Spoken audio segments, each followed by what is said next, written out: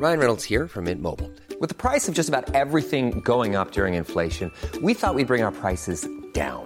So to help us, we brought in a reverse auctioneer, which is apparently a thing. Mint Mobile Unlimited Premium Wireless. How to get 30, 30, bit to get 30, bit to get 20, 20, 20, bit to get 20, 20, bit to get 15, 15, 15, 15, just $15 a month? Sold! Give it a try at mintmobile.com/switch. $45 up front for 3 months plus taxes and fees. Promo rate for new customers for limited time. Unlimited more than 40 gigabytes per month. Slows full terms at mintmobile.com. Hi, I'm Daniel, founder of Pretty Litter. Did you know cats tend to hide symptoms of sickness and pain? I learned this the hard way after losing my cat, Gingy. So I created Pretty Litter, a health monitoring litter that helps detect early signs of illness by changing colors, saving you money and potentially your cat's life. Pretty Litter is veterinarian developed, and it's the easiest way to keep tabs on your fur baby's health right at home. Go to prettylitter.com and use code ACAST for 20% off your first order and a free cat toy. Terms and conditions apply. See site for details. Hey, it's Ryan Reynolds, and I'm here with Keith, co-star of my upcoming film, If, only in theaters May 17th. Do you want to tell people the big news?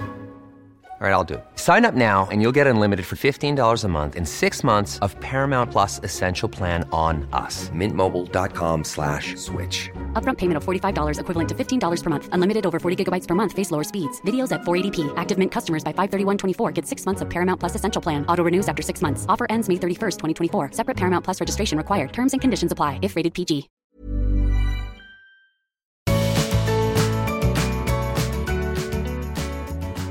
Welcome to the Art of Decluttering. I am Kirsty Perugia. And I'm Amy Ravel.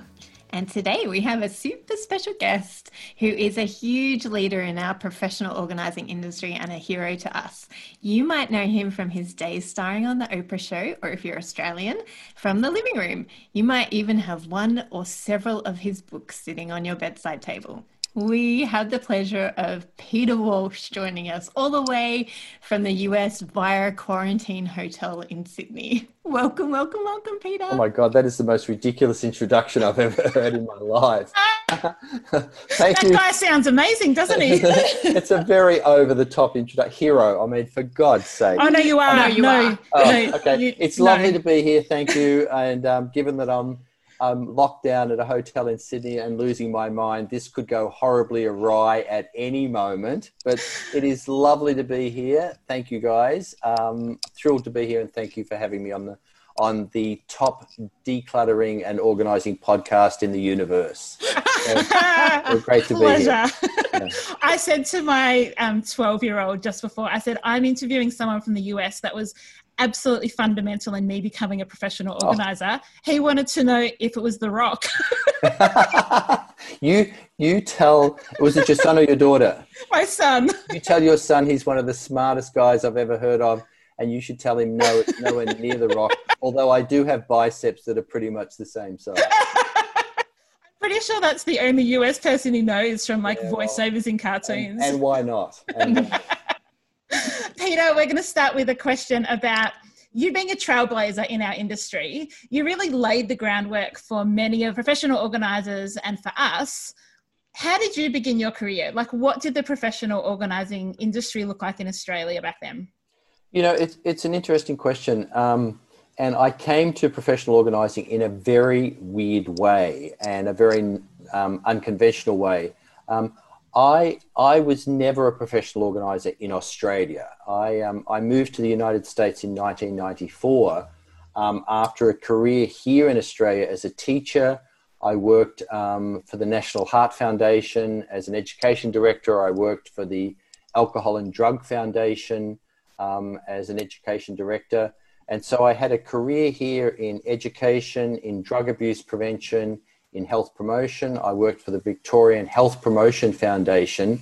So I had, and I also worked in corporate training, in interpersonal skills training at the corporate level. So I tell you this because when I came to professional organizing, it was with a whole range of skills that were very much about interpersonal skills training, about risk reduction. And when I was in the United States, I went there to work in the area of corporate training and organizational change in corporations. And I I was working in that area. I then worked for the .coms in the very early days, in the early 2000s for .coms. I was there when they crashed and burned. I was working at a managerial level. And then in very LA style, I was asked to audition for a television show for the Discovery Channel. And as you will not notice, but people in the United States notice, I have an accent in America. And an accent in America is a very noteworthy commodity. And I auditioned for this program as a professional organizer, and I got the job. And I didn't have a great deal of experience organizing at the residential level, but I had worked at the corporate level in organizing. And professional organizers weren't widely known, in the domestic domain. And I was invited to audition for a television show called Clean Sweep, which was the first organizing show on American television. And I got this job, and they really didn't quite know exactly what the show would look like. And so suddenly, all of these skills in education, in corporate training, in interpersonal skills training, in risk reduction, in health promotion, suddenly all came together in a very unexpected way to play in helping people to declutter and organize their home. But I was really not so interested in the organizing of a closet or in the color coding of clothing as I was in what was going on behind the scenes. Yes. And the very, very show we did, and I think it illustrates what suddenly changed the direction of the program I was doing. The very first show I did was a family, a young couple who had two boys. They were 15 and 17. And the show was about the parents had in the master bedroom every single piece of baby clothing that those two boys had owned, had worn, including, the cots, the bassinets, the toys. And the purpose of the show, we went in, and the idea of the show, the brief, was to build storage units in the garage, cupboards and so on, that all of that baby clothing could be stored in. And I thought that was... Exactly. I thought that was totally insane. But that was the brief of the show, the very first episode. So we took all of the clothing out of the master bedroom, and the very first question I asked the mother as we started to sort through these clothes was, let me ask you a question. Are your best memories with your boys in front of you or behind you? Are your best memories with your boys in front of you or behind you? And she started sobbing and stood up and ran away from me. And I, not having a huge amount of experience in TV, just said to the cameraman and the sound guy, let's chase her. So we jumped up and ran after her down the street, and I started to chat with her, and it turned out that she had always wanted another child. Mm-hmm. Yep. And when she looked at those clothes, she saw her greatest value as a woman, as a mother, as a caregiver represented in those clothes. And so this is where my concept of memory clutter came from, that when everyone else looked at those clothes, they represented old, useless, no longer kind of valuable clothing that kids hadn't worn for 15 years. But when she looked at them, she saw an absolutely iconic representation of her value as a woman, as a mother, and a caregiver. And as we chatted, it turned out that there was another woman in the street who was adopting children from China, babies from China. And I asked her, would she be happy with those clothes being given new life and new love by being given to another mother? And in a second, she said yes. And suddenly, we didn't have to build any new storage units And all of those clothes pass to someone else. And suddenly, instead of this being a show about simply storing people's stuff, it became a show about what our stuff represents and why it is we struggle with letting go of stuff. So that show then, and that concept about what our stuff means, became iconic. Yes. In that very first organising show, and I think also became iconic in a way for the organising industry. And so I kind of fell into it in a way, and feel very lucky to have been, that's now 17 years ago. And I remember at the time you'd say I'm a professional organizer and people would look at you like, I'm a zebra without stripes. Yes. And now you say I'm a professional organizer and people say, I like Marie Kondo. And, times have changed dramatically. And I don't know what the industry was like in Australia 17 years ago, but certainly in the United States 17 years ago, people didn't know what a professional organizer was. And that show really, I think, sparked it, and it's grown since then. So how do you feel now when people think about professional organisers from an Instagram perspective and they think that we are there to make their house look pretty and not... Yeah, I'm glad you're rolling your eyes because that's how Amy and I feel too. I think it's tough because I think that, people, we live in a world of images. We live in a world of, impressions. And I think, it's cyclical because, for a long time people thought, professional organisers were glorified cleaners. Yes. And why would you pay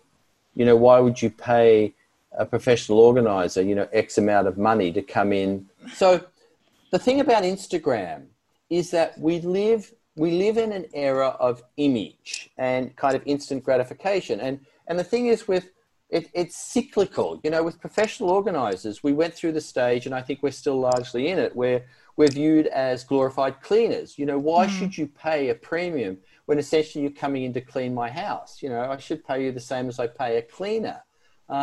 What's the value you're bringing? And with Instagram, Instagram's not even real. The images aren't real. They're just not. No. None of it's real. And that's the frustrating thing. So, and professional organisers aren't providing the service that you see in the images that are posted on Instagram. And I think, but Instagram's essentially a marketing tool. So the question is, what is it that we are marketing? And are the people who are marketing themselves on Instagram providing the service that professional organisers supposedly market?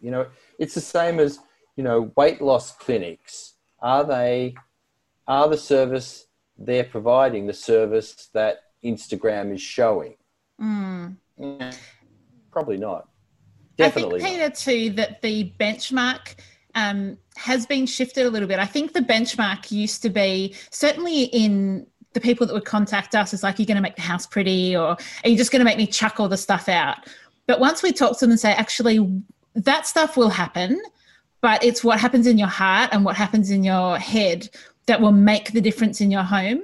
And as you said before, like we say to clients, like, don't be surprised when you cry during a session. And if they're thinking we're coming in like a cleaner, they're like, how? But when we come in and say, the clutter that you have, is that because, your marriage didn't turn out like you expected, or you didn't have the job you wanted, or financially things haven't been settled for you, like that stuff. I think when we change the benchmark to helping them in their head and in their heart, it really changes where people are aiming for. And then they don't expect, I just want an Insta-perfect house. Yeah, I think that perfection is one of the biggest and most dangerous things that people are striving for. And it's the interest. One of the really interesting things at the moment that is really occupying a lot of my thinking is trying to wade through some of the, like, I'm not a religious person at all, like not even remotely. But it's interesting the use of the word covet. In biblical terms, in some of the Ten Commandments, thou shalt not covet thy neighbor's goods. Comparison is the death of happiness. Comparison is the death of happiness, and I think, brother. And I think that comparison is one of the biggest problems in people's acquisition of stuff. They look at, and it's one of the tools of advertising. What you have is good, but if you just buy this thing, it's great. So it's that constant yearning to get the next best thing. And if you just buy the right thing, you can acquire the life that you want. And it's fascinating that is what is really being taught in that one of the Ten Commandments, thou shalt not covet thy neighbor's goods. That it's actually an incredibly old statement all the way back to the Ten Commandments, which is really saying happiness is, comparison is the death of happiness. That's what it's saying when you break it down and analyze it. And it's I've always thought the Ten Commandments were kind of an antiquated, weird kind of, Judeo-Christian construct. And here it is, I'm looking back at them and saying, wow, there really is some deep-seated wisdom there. And Peter, can I ask you on that, why do you think we're not quick learners? Why do you think, even though intrinsically we know that buying bigger, better, more doesn't make us happy, we keep going back to it? What do you think's going on there? Because the alternative is to look deep within ourselves and to analyze what's going on. Because the alternative is to ask ourselves questions that once we answer, we have to act on. That's the alternative, and that's that once you admit that you're chasing the next thing, you have to ask yourself, why am I chasing that? And the moment you answer that, you have to admit that you're yearning for something better. And the moment you answer that question, you have to do something about the answer, which is probably there's something lacking in my life. And the moment you answer that question, it could well be my relationship, my self-esteem, my value as a person, what I think of myself, and therefore projects on what I think other people think of me. And once you answer that, the question is, what are you going to do about it? And it's much easier instead to say, I'll go and buy that couch because it'll make me happy, than to answer the question, well, what am I going to do to build my self-esteem, or to change who I am as a person, or to work on building who I am to get myself to a better place. The short-term gratification is much easier to achieve than the longer-term work to change something fundamental in me. I think that's why. I mean, all of us, none of us want to admit that there's something flawed or fractured in us. And, I think that's why social media, that's why, all of us gravitate to, the falsity, the veneer of kind of success that social media gives us. And yet we still pick up our phones and gravitate to it rather than spend time in silence or reflection, because the alternative is too tough to face. We have an online course that we just started last night. This live round is started last night, and one of the first principles that we talk about is your value is inherent in who you are, and there's nothing that you can buy and nothing that you can get rid of that changes who you are as a human being that is loved and is worthy of love. And you can do nothing and you can take nothing away from it. And that's what I love about what you're saying, is that that's what we teach as well, is that we are made in a wonderful and amazing way. And we can't, all need to learn that and accept that and realize that. And that can be a really great starting point to build that life and the freedom that you're dreaming of. Yeah, it's interesting, it comes back to fundamental value, I think, which is in another way exactly what you're talking about. And, I'm often asked about, where do I place fundamental value? Because, I ask people to look at, what it is they value and to make choices about the stuff they own, the stuff they want to hold on to. And, often people will push me on that, particularly in interviews, about, when it gets to its ultimate conclusion or ultimate endpoint, what do you believe? And in some ways, if you push beyond stuff to self-value and then beyond that to kind of a cosmic, I don't know, I'm kind of way out here beyond even what you're asking in a way, cosmic value. Yeah. Do you believe in a God even?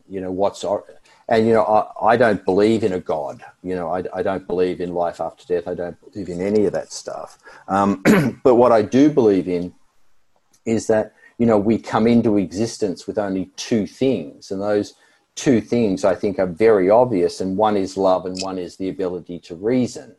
I mean, they're the only two things, the only two capacities that we have naturally as humans, the capacity to love and the capacity to reason.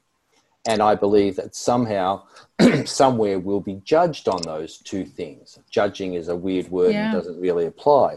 So the question is, do you love unconditionally? I think that's the criteria we'll rise or fall on. And then reason, do you reason honestly without prejudice and without judgment?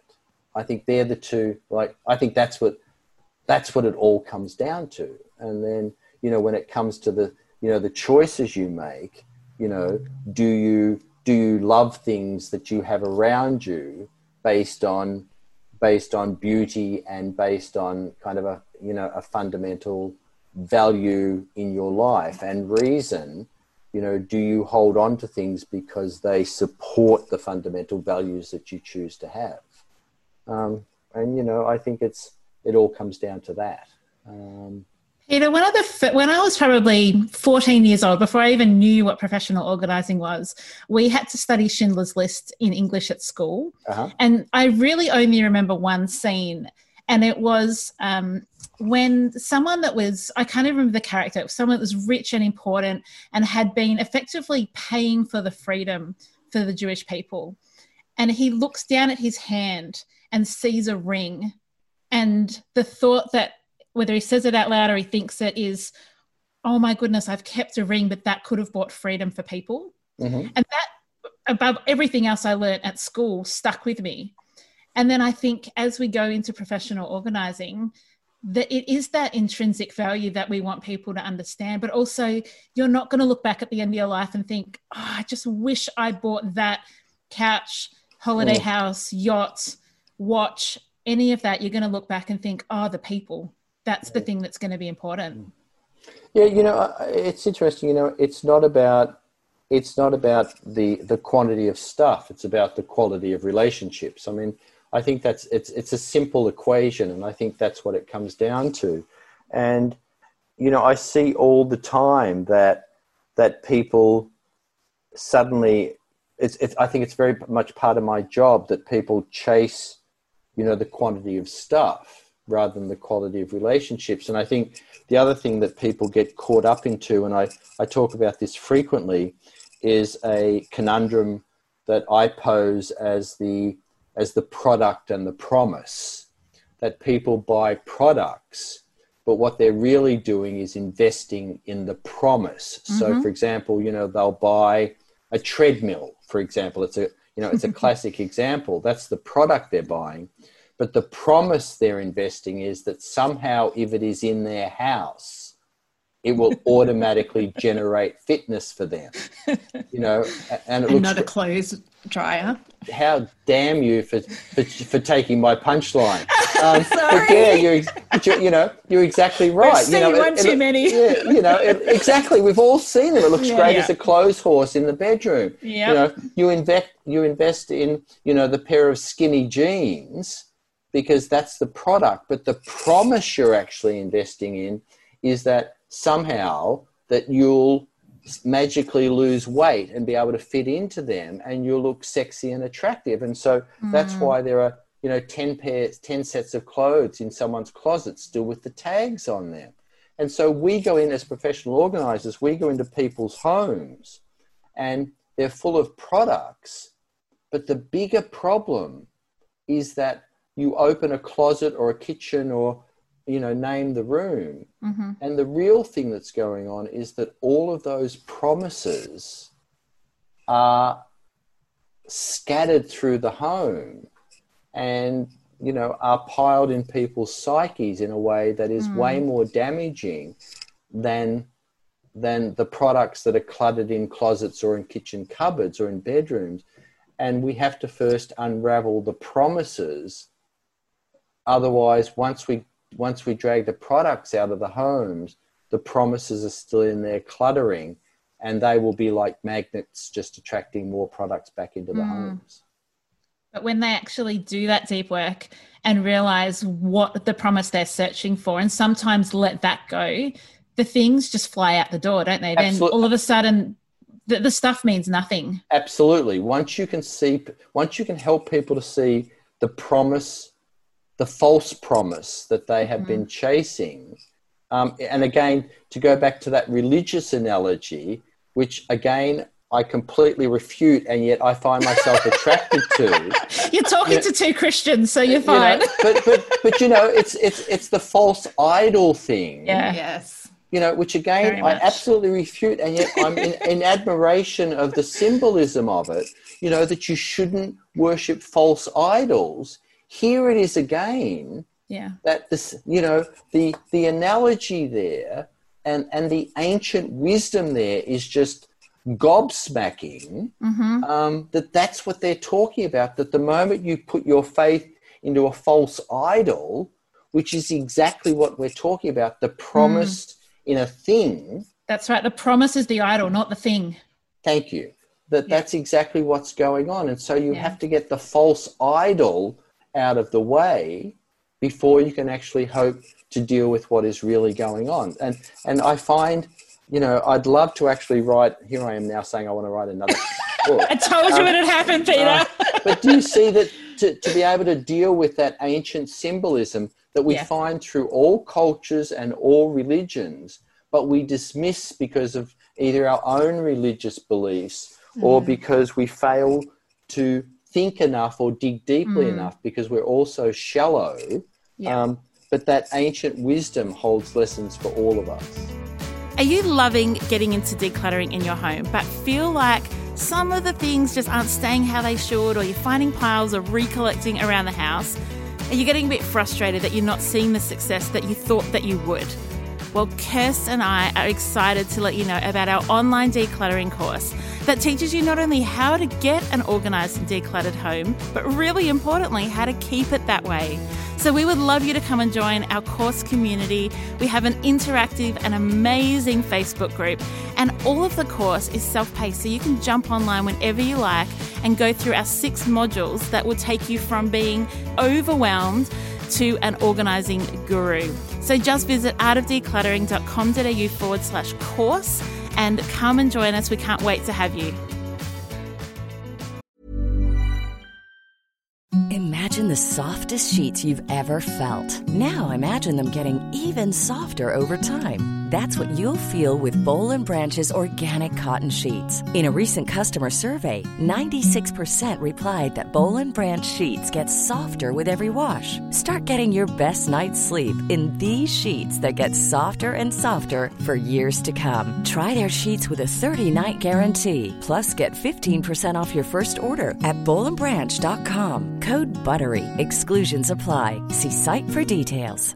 Hey, I'm Ryan Reynolds. At Mint Mobile, we like to do the opposite of what Big Wireless does. They charge you a lot, we charge you a little. So naturally, when they announced they'd be raising their prices due to inflation, we decided to deflate our prices due to not hating you. That's right. We're cutting the price of Mint Unlimited from $30 a month to just $15 a month. Give it a try at mintmobile.com/switch. $45 up front for 3 months plus taxes and fees. Promo rate for new customers for limited time. Unlimited more than 40 gigabytes per month. Slows full terms at mintmobile.com. Hey, it's Ryan Reynolds, and I'm here with Keith, co-star of my upcoming film, If, only in theaters May 17th. Do you want to tell people the big news? All right, I'll do it. Sign up now and you'll get unlimited for $15 a month and 6 months of Paramount Plus Essential Plan on us. mintmobile.com/switch. Upfront payment of $45 equivalent to $15 per month. Unlimited over 40 gigabytes per month. Face lower speeds. Videos at 480p. Active Mint customers by 531.24 get 6 months of Paramount Plus Essential Plan. Auto renews after 6 months. Offer ends May 31st, 2024. Separate Paramount Plus registration required. Terms and conditions apply if rated PG. I love the ancient Hebrew wisdoms, particularly when it comes to relationships with stuff. Yeah. I can't get enough of it. Yeah. Peter, I remember reading, I'm sure it was the first edition of Let It Go. I borrowed it from my local library and I devoured it probably in like 24 hours. And that was the first time I went, oh, I could do this, because I'm naturally organized, but I didn't just want to show people how to label a box. Like, that wasn't my heart. And so you kind of opened this world of transformation and freedom. Kes, you've actually just started reading the second edition, haven't you? I have. And I'm also devouring it. And I'm like going, wow, we didn't even realize that we were Peter Walsh's daughters. Easy. We speak the same language as you, and I didn't realize just how much we spoke your language without. Look, the thing is, it's not 90% common sense. It really, and I joke to people, I taught kindergarten for a while, and I mean, so much of it is just, it's just, what you teach kids in kindergarten. I mean, I honestly do not mean to be pejorative, but just so much of it is just kind of basic. It's not complex. It's simple, but it's not. In the same breath, it's not necessarily easy for people. Absolutely, which is why there's those of us that coach. It's absolutely not simple. People say to me, how do I make sure that once I get organized, stuff doesn't come back? And I say to people, I'll tell you the simplest thing. There are 2 mantras you need. One, don't put it down, put it away. Simplest thing in the world. Don't put it down, well, it can't be that easy. Try it. And then the second... before you share the second, hold that thought, put a pin in it, because we have to tell you, our mantra is don't put it down, put it away. Yeah. So much so that our community have started writing don't put it down, put it away songs and sending them to us. So our community have heard them many times. So at the end of this interview, we're going to play some of them for you, because I should be getting a commission on these, by the way. Well, we went to our course community and told them that you were coming and to ask us some questions, like what questions, if they could sit down and have a cup of tea with you, what question would they ask? And one of them was, is he the originator of that saying, or did he get it from somebody else? No, that's mine. That's mine. Okay. We are now giving you full credit for it. Full credit. Our community think that it's us. Those of them who aren't your avid followers actually now think that it's us. You can have it. We came up with it. You can have it. It's okay. It's okay. The second thing is no more later. That's the second thing. Stop. Just do it now. Stop using the word later. I'll put it down later. Yep. I'll wash it later. I'll fold it later. If you stop using, it can't be that hard. Try it. Stop using the word later. If you do those 2 things, the moment you start using the word later, you invite clutter back into your house. And so neither of those things is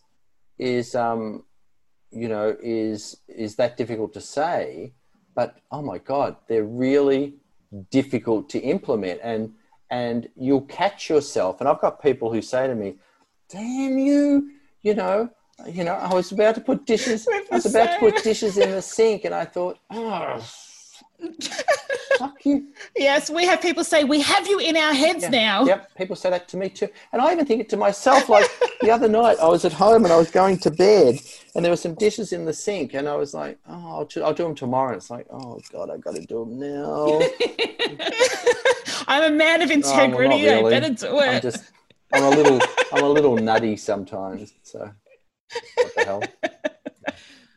I love it. I think you're going to really enjoy these songs. One of them's even an animated children's version. No, of it. I've been working on a couple of friends. In fact, as recently as yesterday morning, I actually have it right here.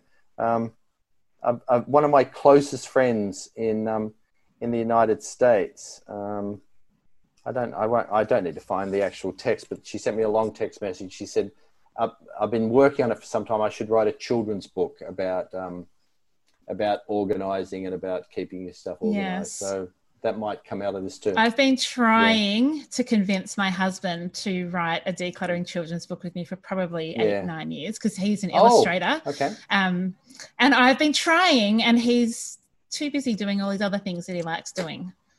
So you do it, I'll let you do it, and then I'll just push it for you over in Australia. It's a deal. So we have many budding professional organisers who listen to us, and lots of professional organisers as well. But what advice would you give to a budding professional organiser about starting in this industry? Find another job. It looks much more glorious than it actually is, doesn't it? It's not an easy. It's a very, very difficult thing to get into. I mean, my advice would be don't think that you can just jump into it and it's an easy thing to do, because it's not. Look, I've been very lucky, and I'm not typical. I'm extremely atypical, because I jumped in at the TV level. I became very well known very quickly, and that the celebrity gave me a huge step up. And then I was on Oprah, which is like being touched by the golden wand. And you just, How did that happen? I was doing this show in the United States called Clean Sweep, which I'm not sure was ever shown on Australian TV. It became one of the most popular shows on cable in the States. It was a really fun, great show. On Discovery, on the Learning Network, the Learning Channel in the States. One of Oprah's producers really liked the show and invited me on to do a small segment on the Oprah show. And that small segment went really well. And the small segment kind of blossomed when we were shooting the segment. It's a kind of an involved story, but the segment kind of, without any warning, blossomed into something much bigger as we were shooting it. And I was offered a contract on the Oprah show, much to my surprise. And I ended up getting a 5-year contract on the Oprah show. And you just can't imagine. It was just overnight, everything went totally crazy. And it was fun and super enjoyable. And it was great. I loved it. And she's so lovely. And we had a great time. And that, it was just. As you said, that's atypical though, isn't it? Like Kirsty and I, we've done Morning Sunrise. But that's about it. We've done lots of A Current Affair too. We have done lots of. So it's just that the goal of anyone in the United States who has any degree of specialty, whether it's a chef or a designer or anything else, they hire publicists, and the one goal at the time of the Oprah show was to get me on the Oprah show. That was a goal of anyone. Whereas I was invited on the Oprah show and suddenly had a 5-year contract. So, it was completely unheard of. And so I suddenly had I already had a book contract through the TV show. So it was all, I'm not typical. So my advice to people wanting to get into the business is start at part-time. Don't give up your day job. Start at part-time. Find a good local professional organizer and, ask them to mentor you. Ask to work with them pro bono, so that you can get some skills and advice. Do some basic courses in communication skills, in active listening. Enroll yourself in professional organizer bodies so that you can, connect with other organizers in the area. Get some decent courses under your belt, online courses and so on. Speak to as many people as you can. Do information interviews with other professional organizers and kind of related kind of professions, and start with family and friends, and if you don't know it, don't jump into areas that you don't know what you're doing. Great advice. You're not. Yeah, know your limits, isn't it? Yeah. It's, people are fragile, and don't mess in areas that, you're out of your depth. Yes. And the thing is, you can be a professional organizer and just do basic helping people organize their garages. So get a niche, for example, go to Home Depot, go to Bunnings, very American.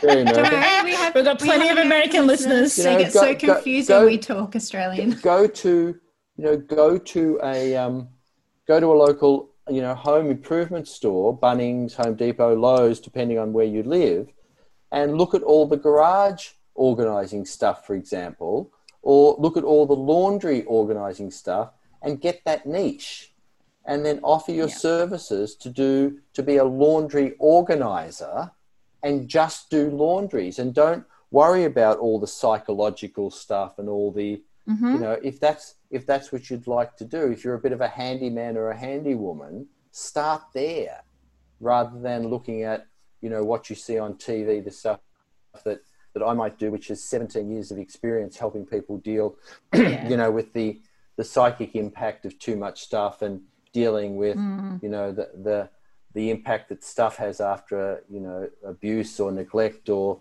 all of those other things that come into play once you start dealing with people's stuff. That's right. Lots of people get into it thinking they're going to organise a pantry and put pretty labels on, but very quickly you realise you're actually dealing with people affected by trauma and so many complicating things. But they, we're there to help in that area as well. So you don't have to get this. There's different levels you can get into. So, maybe it is, if you just want to get into organising kitchen cabinets, you can do that without getting up into that higher, more detailed level. But, maybe choose a niche and start there, but get some experience with a professional organizer and see what you like to do. Great advice. Yeah. What, I really want to know what goes on. Why are you whispering? Oh, no. This makes me... I'm getting close to the microphone. When a questioner starts whispering a question, I get extremely nervous. I'm nervous too, because I don't know what she's going to say. Where are we going? What's the question? We know that your heart for people is that deep, long-lasting change. So can you tell us what happens behind the scenes of some of the TV shows that you've been involved in? Do you have a team of professional organisers that come in alongside you? What's the real go? Yes and no. Generally on TV shows, what happens is that it varies a little bit. There is always a team that help me get the stuff out of a room. So, for example, just to declutter a space, there is always a team that help with that, because it's always so much stuff, and I could never do that by myself. And whether that's on, the Rachel Ray show or one of the other TV shows in the United States, or on the living room here, the shows you've seen helping with that, there's always someone to help with getting it out and sorting that. There is always a team to help set that up in a hall or in a front yard, wherever that is. Here in Australia, there is an amazing professional organizer who works with me, Sarah Cotton. Sarah. Our friend We Sarah. love Sarah. Who is just the best, who's the Ant's Pants. She's fantastic amazing. and has always worked with me on the living room. I love her to death. We love her too. So she always helps me in kind of the sorting and so on. But I'm always there for all of that kind of intensive work with the couple. I'm very lucky. In the United States, that's not the case. I don't have a backup person like Sarah in the United States, another professional organizer. That doesn't happen there. And in the United States, it's always me with what we'd call the load in, which is there's always a team to help with I'm not a decorator, I'm not an interior designer, so there's always a team that helps with the setup of the rooms and all that stuff. I always have input into that in terms of helping, in terms of how the room looks and in terms of the choice of the organizing choices and kind of the mechanics of all that, the boxes or bins or whatever that we use in that space. In the United States, that's much more me, and I always kind of do the load in the United States. Not so much here. I'm very lucky to have Sarah and the team who largely do that side of it here. I have a lot of input into the choices, and we're much better staffed here. So there's a designer and Sarah, the professional organizer, who handle much more of that on this side. And I could not do the job here without someone like a professional organizer. One of the things that we've focused on a lot during the podcast, and we see a lot of our clients who have mental health, we call them interruptions, but have lots of mental health diagnoses, and having a decluttered and organised home has that flow-on effect that is truly transformational. We always say, don't think that just by decluttering you can get off your meds or stop seeing your psych. How have you seen the mental health side of helping people to really experience that freedom play out? I think it's extremely important that professional organisers don't dabble in the mental health area. I'm not a psychologist. I'm not a psychiatrist. I don't have training in the mental health area. And I'm extremely careful to make that very, very clear. And I think professional organisers have to be extremely careful not to start dabbling in areas they don't have training in. The comparison I give to the role that we play is like in olden times when grandma used to sit on the porch in her rocking chair and gave advice that was no bull when people asked her a question. That's the kind of people we should be. We don't mince words. If people ask us a straight question, we should give a straight answer, but in a trusting, non-judgmental, usually loving way. I think that's... Loving but truthful, I like that. And I think that I have seen... I have seen amazing improvements in people's mood and immediately in terms of the outcome once a home has been decluttered and organised. I'll just give you a couple of examples. A very generic anecdotal example is that in 17 years, I've decluttered many, many homes where children, small children particularly, are involved.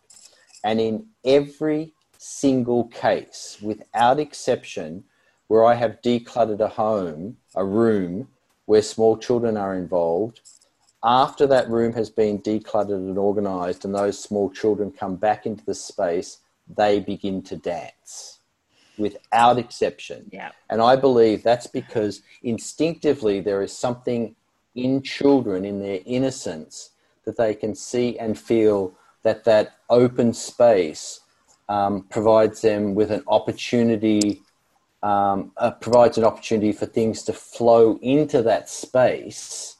And you might think this is oogie boogie, and I don't care if you do. No, because we see it as well, Peter. I love it. And I think as adults we've become hardened and cynical to that.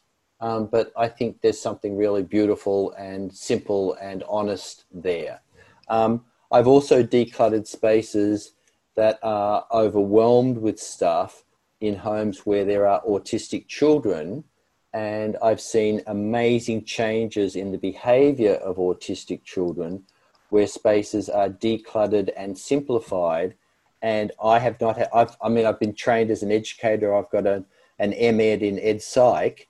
And I have seen, once a space is simplified, that the behavior and mood of autistic children has altered perceptively. And I believe that's because there are less competing visual cues for the autistic child in that space, that the visual cues and distractions have been dramatically simplified. And I think that helps the autistic child dramatically. And I've seen that many, many times.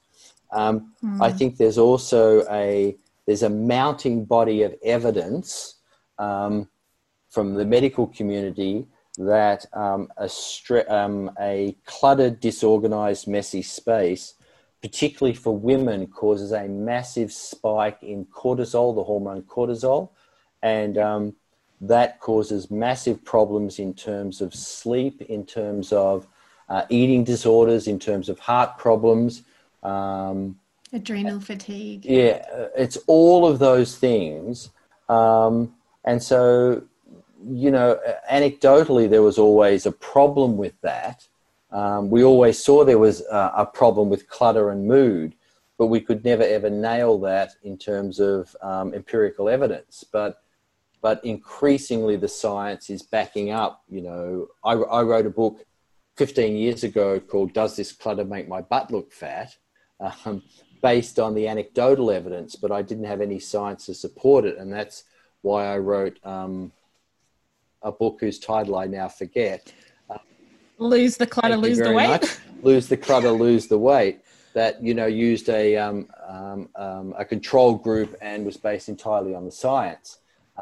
Absolutely backs up that anecdotal evidence. So, you know, there's a ton of anecdotal evidence. There's a ton of in situ evidence based on you know, all of the work over 17 years, and now there's a huge amount of mounting scientific evidence that supports the fact.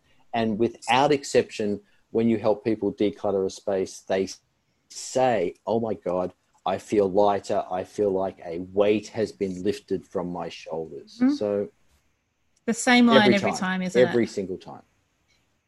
If people are interested in learning more about decluttering and autism, scroll back through our feed. We've got an episode where we interviewed Jess from Autism Treehouse in Queensland. So just scroll back through and you can dive a bit deeper into that. Oh, that's awesome. I'm glad to hear you interviewed someone on that. I'll check that out myself. Thank you. We try very hard not to speak on issues we don't know much about. So we love interviewing people that have way more experience in different fields. There's one person you should really chat to who's very interesting is Dr. David Tolan. If you're interested in hoarding behavior, David has written a book called Buried in Treasures. Buried in Treasures, which is an awesome reference book if anyone is dealing with particularly someone in their family or friend and they want to look at a real guidebook on how to approach them and how to deal with it. Buried in Treasures, Dr. David Tolan is a great reference. Excellent. We'll put that in the show notes. I think maybe we also mentioned that in the episode where we interview Angela and Wendy, who specialise in hoarding disorder. So we'll put that in the show notes as well. Kirsty's madly writing because Kirsty does the show notes. She's just madly writing down notes. Peter, if people want to follow you on social, where is the best place to find you? I'm on Instagram. I have a YouTube channel. You can easily check that out. And Facebook is kind of the place I'm contributing to most at the moment. And that's very easy, www.facebook.com/Peter Walsh. Check me out there. And I answer, by the way, I also answer all my own emails. And that's very easy. Just on my website, peterwalshdesign.com. Yes. I've had quite a few little back and forths with you over the years. I think I sent you a copy of my book I don't know how long ago, 4 or 5, I don't know, a while ago. Was I polite? But I was you were very polite. Yes, you even told me that you read it. So that face tells me, of course, you did. It was great. I love the bit with the bit with the dinosaurs. That was so interesting. Yes. I love it. And the bit I didn't expect the butler to have done it, though. That was such a twist. I know, it was That was so a weird. twist, Those quotes from that Aussie guy living in Yes. LA, which, you know, Great, amazing. great plot. Loved it. Peter, it has been such a joy and honour to our show. We know that our listeners are going to be beside themselves when we drop this. Loved it. Thank you. It was my pleasure. Absolutely my pleasure. Loved it, you guys. Wish you great success, and both personally and business-wise and in the podcast. It was a huge, huge amount of fun for me. Thank you so much. See you guys next week. Thanks for joining us. If you've learnt something awesome today, we'd love you to leave us a review on iTunes or Facebook so others can find our podcast too. Don't forget you can see the show notes in your podcast app or over at our website, artofdecluttering.com.au. So if there's anything you want more info on, check it out there. If you'd like to join our supporter community, you can do so over at patreon.com/theartofdecluttering. We hope you have a great rest of your day And enjoy the freedom.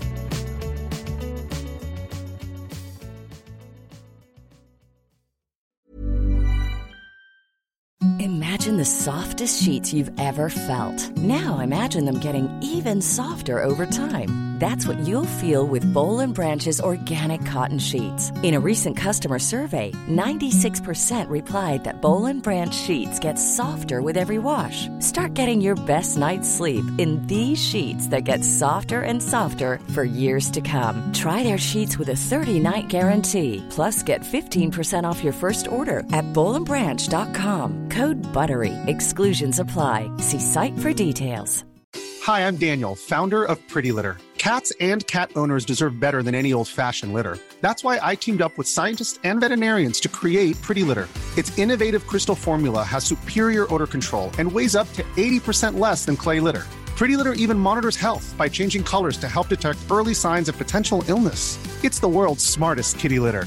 Go to prettylitter.com and use code ACAST for 20% off your first order and a free cat toy. Terms and conditions apply. See site for details.